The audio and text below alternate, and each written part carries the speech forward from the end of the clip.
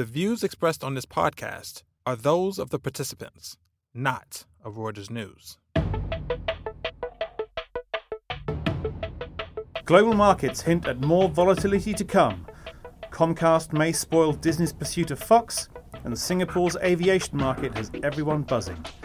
These are the topics we'll be discussing on this week's edition of The Views Room, a weekly conversation among Breaking Views columnists about the ups and downs of the world of finance.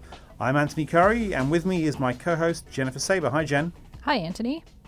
Global markets are starting to show signs of vulnerability as wild swings suggest there could be trouble ahead. Lucky for us, we have our global economics editor Swaha Patnaik on the line from London to help us translate the volatility. Welcome, Swaha. Hi, Jen. Okay, so as we speak, the U.S. released a new batch of data that shows the consumer prices rose more than expected in January. And the market took a little dip this morning. Swaha, this is one of the data points weighing on the mind of investors. What's happening here? Well, there's been a couple of shocks. One was the wage growth in the US, which surpassed expectations a little more than a week ago. And now we've had some inflation data that's coming in above expectations. We are leaving an era where central banks have given markets sort of guidance for a couple of years out. So they are becoming very data dependent and very reactive to each sign that the Fed may tighten. Okay. And that changes the path of how attractive bonds are or how attractive stocks look. And this is generating some of the fragility that you mentioned at the beginning. Yeah, I mean, and just to put this in perspective, I mean, overall the market is still way up. It's certainly in the U.S. But just the drops and the swings are a little disconcerting. I mean, and the other thing is that the Fed has sort of signaled that they're going to be raising rates for a while now. Is that correct? So Yes. Why all of a sudden, I mean, like you said about the wage data, but it shouldn't be a shock, right? Well, we've been waiting so long to see some signs of inflation and some signs that very low unemployment rates will finally push up people's wages. That now that we get it, people seem very shocked because we've spent so long waiting for this event to come along. The other issue is what levels of bond yields we are at. We have got to very close to 3% US T-note yields for 10 years. Okay. And wage growth is coming up to 3%. And we're seeing the pricing of how fast the Fed may have to hike, therefore changing a little bit. The same thing's going on this side of the pond in the UK, where Mark Carney, the Bank of England governor, has been guiding people a little bit towards expecting faster rate rises, and rate rises have to go higher this year than he'd originally anticipated. It won't be anything like the historical sort of peaks of interest rates in the UK or on the US for that matter, but it's just a little different in terms of what investors have had to deal with for the past 8-9 years. So, in terms of these hikes, like what does that do then? Is that going to effectively is the idea that it's going to cool the market, or is that just a reaction to the hikes? The Fed is not targeting the markets, and if it were, it should have been hiking a long time ago because people have been talking about overvalued stock markets for a while. Okay. The Fed is looking at, is the economy growing sustainably? Is inflation posing a risk to the long-term mandate it has to sort of generate healthy growth and keep inflation in check? So we are getting to the point where they are seeing finally some of the wage inflation that they've been waiting for, some of the inflation, just nominal inflation that they've been waiting for. And that is perhaps giving them the green light to go ahead a little more confidently with rate rises under the new chairman, Jerome Powell. That is not necessarily a bad thing. These things are normal for an economy, but it's just investors have got used to central banks keeping interest rates very low, to there being very low volatility in financial markets, and that's the basis on which investment decisions have been made for the best part, as I said, of 8 years. When that changes, one needs to adjust the sort of return one can expect on bonds, how much volatility, risks you are anticipating when you plan on certain types of returns, and that changes the whole investment framework in which asset managers are working. Okay, so this is the last question here. That just because the global markets may come down a notch or two, or who knows what's going to happen, I mean, I guess in theory, What does that do for the economy? Does that necessarily mean that it's going to all of a sudden put the brakes in the economy? Like, where do we see, like, It's great here in the U.S. right now, as you mentioned. There's wage growth, unemployment is at nice levels. So what happens? How far out will this kind of catch up with the market, if it even does? Does it matter? I guess Right. if you're Interest rates that you're talking about, the policy rates set by central banks, are still historically at very, very low levels. We went below zero in Europe. You didn't get quite that low in the US, but you were at 0 close. to 0.25. Yeah. So we are coming from very, very low levels. We're moving up very slowly. So this is not levels we haven't seen before that the economy can't cope with. But people are concerned that there has been more leverage taken on by companies and individuals, perhaps, and that might respond. These people might respond by paring back investment on the part of companies or cutting back spending on the part of households. We did see today some slightly weaker retail sales data, for example. But when you get to bond yields, the Fed's rate rises impacts how attractive it is to hold bonds currently. So that shifts bond yields higher. That will eventually filter through to higher borrowing costs for companies. So these things trickle through. Financial markets tend to move very quickly and anticipate everything in one fell swoop. Yeah. So perhaps that's part of what we're seeing here. Okay. Well, Swaha, thank you so much for coming on the program. Thanks, Jen. Walt Disney's $52.4 billion acquisition for a large chunk of 21st Century Fox may have some competition.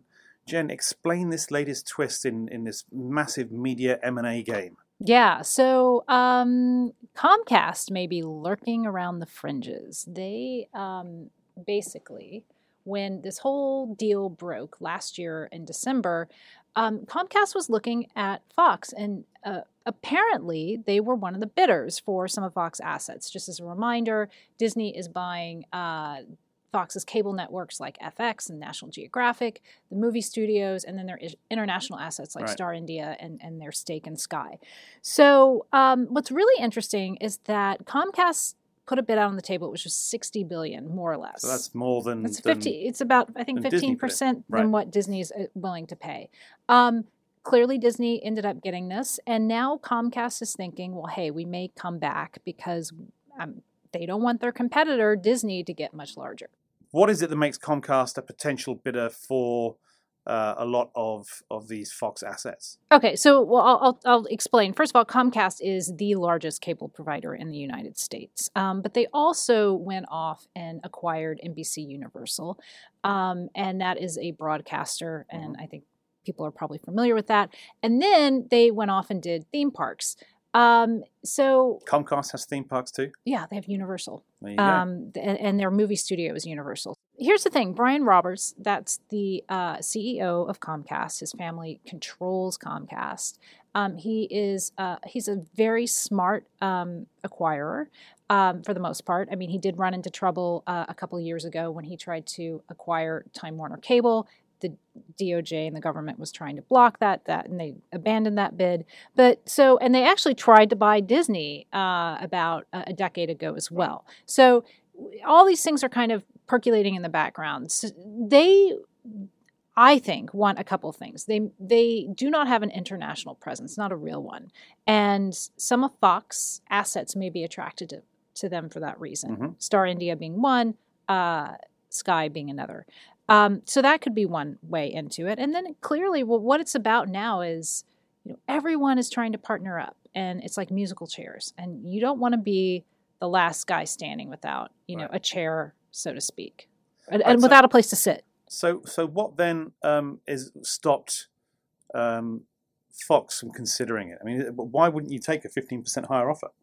Here is a good point to remind everybody that Fox is controlled by Rupert Murdoch. Rupert Murdoch does what he wants to do, Right. mostly. So there are two reasons possibly that he did not want Comcast as a potential buyer. One is that the regulatory issues.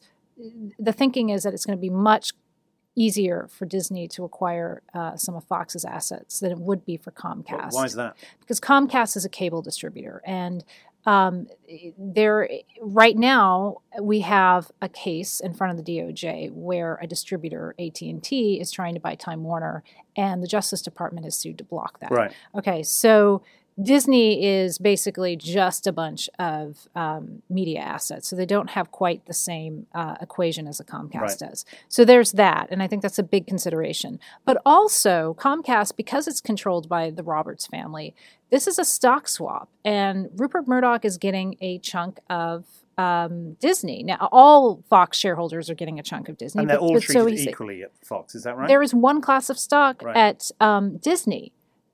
One class of stock at Disney, right? Yes. Fox has two classes of and Comcast stock. has two classes of stock. And Comcast has two classes of stock. So, Rupert Murdoch is going to own a piece of a company and in theory could influence it. He will be a big shareholder. Mm-hmm. Whereas that's going to be really difficult to do with Comcast because Brian Roberts' family controls it. They're not going to sit there and listen to Rupert Murdoch. And Murdoch knows full well exactly, of course, how such dual share structures work in the favour of those with voting interest. It's an irony, I will say. But the thing that could come out of all of this, because Comcast needs to wait for the proxy to hit and it hasn't, Disney may have to give a higher price for Fox. So Murdoch can end up winning no matter what. All right, Jen, well, it sounds like you teed that up for a lot more content to come for our podcast on this deal. Thanks very much. Now we're going to hand it off to our colleagues in Asia for a discussion about the Singapore Air Show. Hi, everyone. I'm Pete Sweeney. I'm Asia editor of Reuters Breaking Views here in Hong Kong, and I'm talking with Clara Ferrara Marquez, our Asia columnist and who's based in Singapore, about the Singapore Air Show. Welcome on the show, Clara. Thank you. So I'm excited about the Singapore Air Show, and I know everybody else in the region is, but for those who are not familiar, can you give the wider audience a bit of an introduction about what people are so excited about with the air travel story in this region? Well, Singapore is certainly extremely excited about the air show, I can tell you. So it's one of the big global air shows. Most people in Europe will have heard of Paris, Farnborough. In Asia, it's all about Singapore. It's held once every 2 years, and it's really where the industry comes together from the manufacturing space, finance, airlines, even a little bit of defense. The aerospace companies will come and show off their new models. The airlines come and have a look round. The new models that we saw this week, well, there was the Comac C919, not so new really, but a plane that isn't yet commercially operated. Airbus, the A350-100, the new wide-body, which will really serve the Trans-Pacific market, so some excitement there, and a lot of positives, a lot of excited people in the corridors chatting about the incredible growth potential in the industry. So if we think that about now we have about 4 billion passengers globally, that will more or less double by 2036, and the bulk of that growth is right here in Asia. Well, that's going to be a lot of money for somebody. How are the various brands positioning themselves in terms of selling airplanes or selling air tickets to this growing population of travelers? Well, that's exactly what it feels like. It feels like a real race to conquer the Asian traveler. A lot of the conversations here this week have been about technological change, whether it's about leaving fossil fuels behind, automation, data, how you can make maintenance predictive, for example, much more efficient. My personal favorite is the Sydney to London route and how airlines like Qantas, who's thinking of operating that, how they can make the super long haul work. It's really the ultimate trying to manage weather patterns, number of passengers, layout of the plane versus the fuel weight. And in terms of aerospace, that's really a race between the A350 on the Airbus side and the 777 on the Boeing side. And Alan Joyce is the man they want to speak to.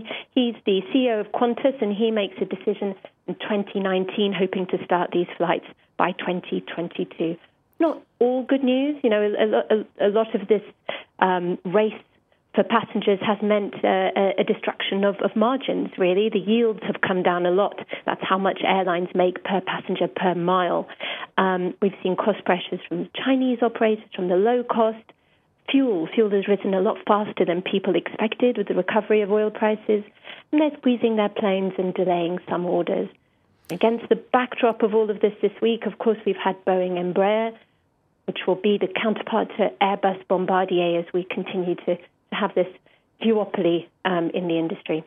I mean, it's interesting you mentioned that because China, you mentioned the Comac 919, which is China's attempt to kind of produce a plane that can compete in this, medium range regional airline route offering. But as you say, it's still kind of a duopoly, even more so. I mean, Boeing and Airbus look to be doing exceedingly well, especially through these new alliances. I mean, is there any real risk that their margins or their performance will be impacted going forward, or is this party going to continue for them? Well, there's a couple of things going on there. I mean, they really are racing for one space in particular, and that's the narrow body space. The narrow bodies are where the manufacturers make their money. They are the cash generators. Normally at air shows, these manufacturers would be picking up orders. Singapore isn't traditionally a big order air show just because of where it falls in the year.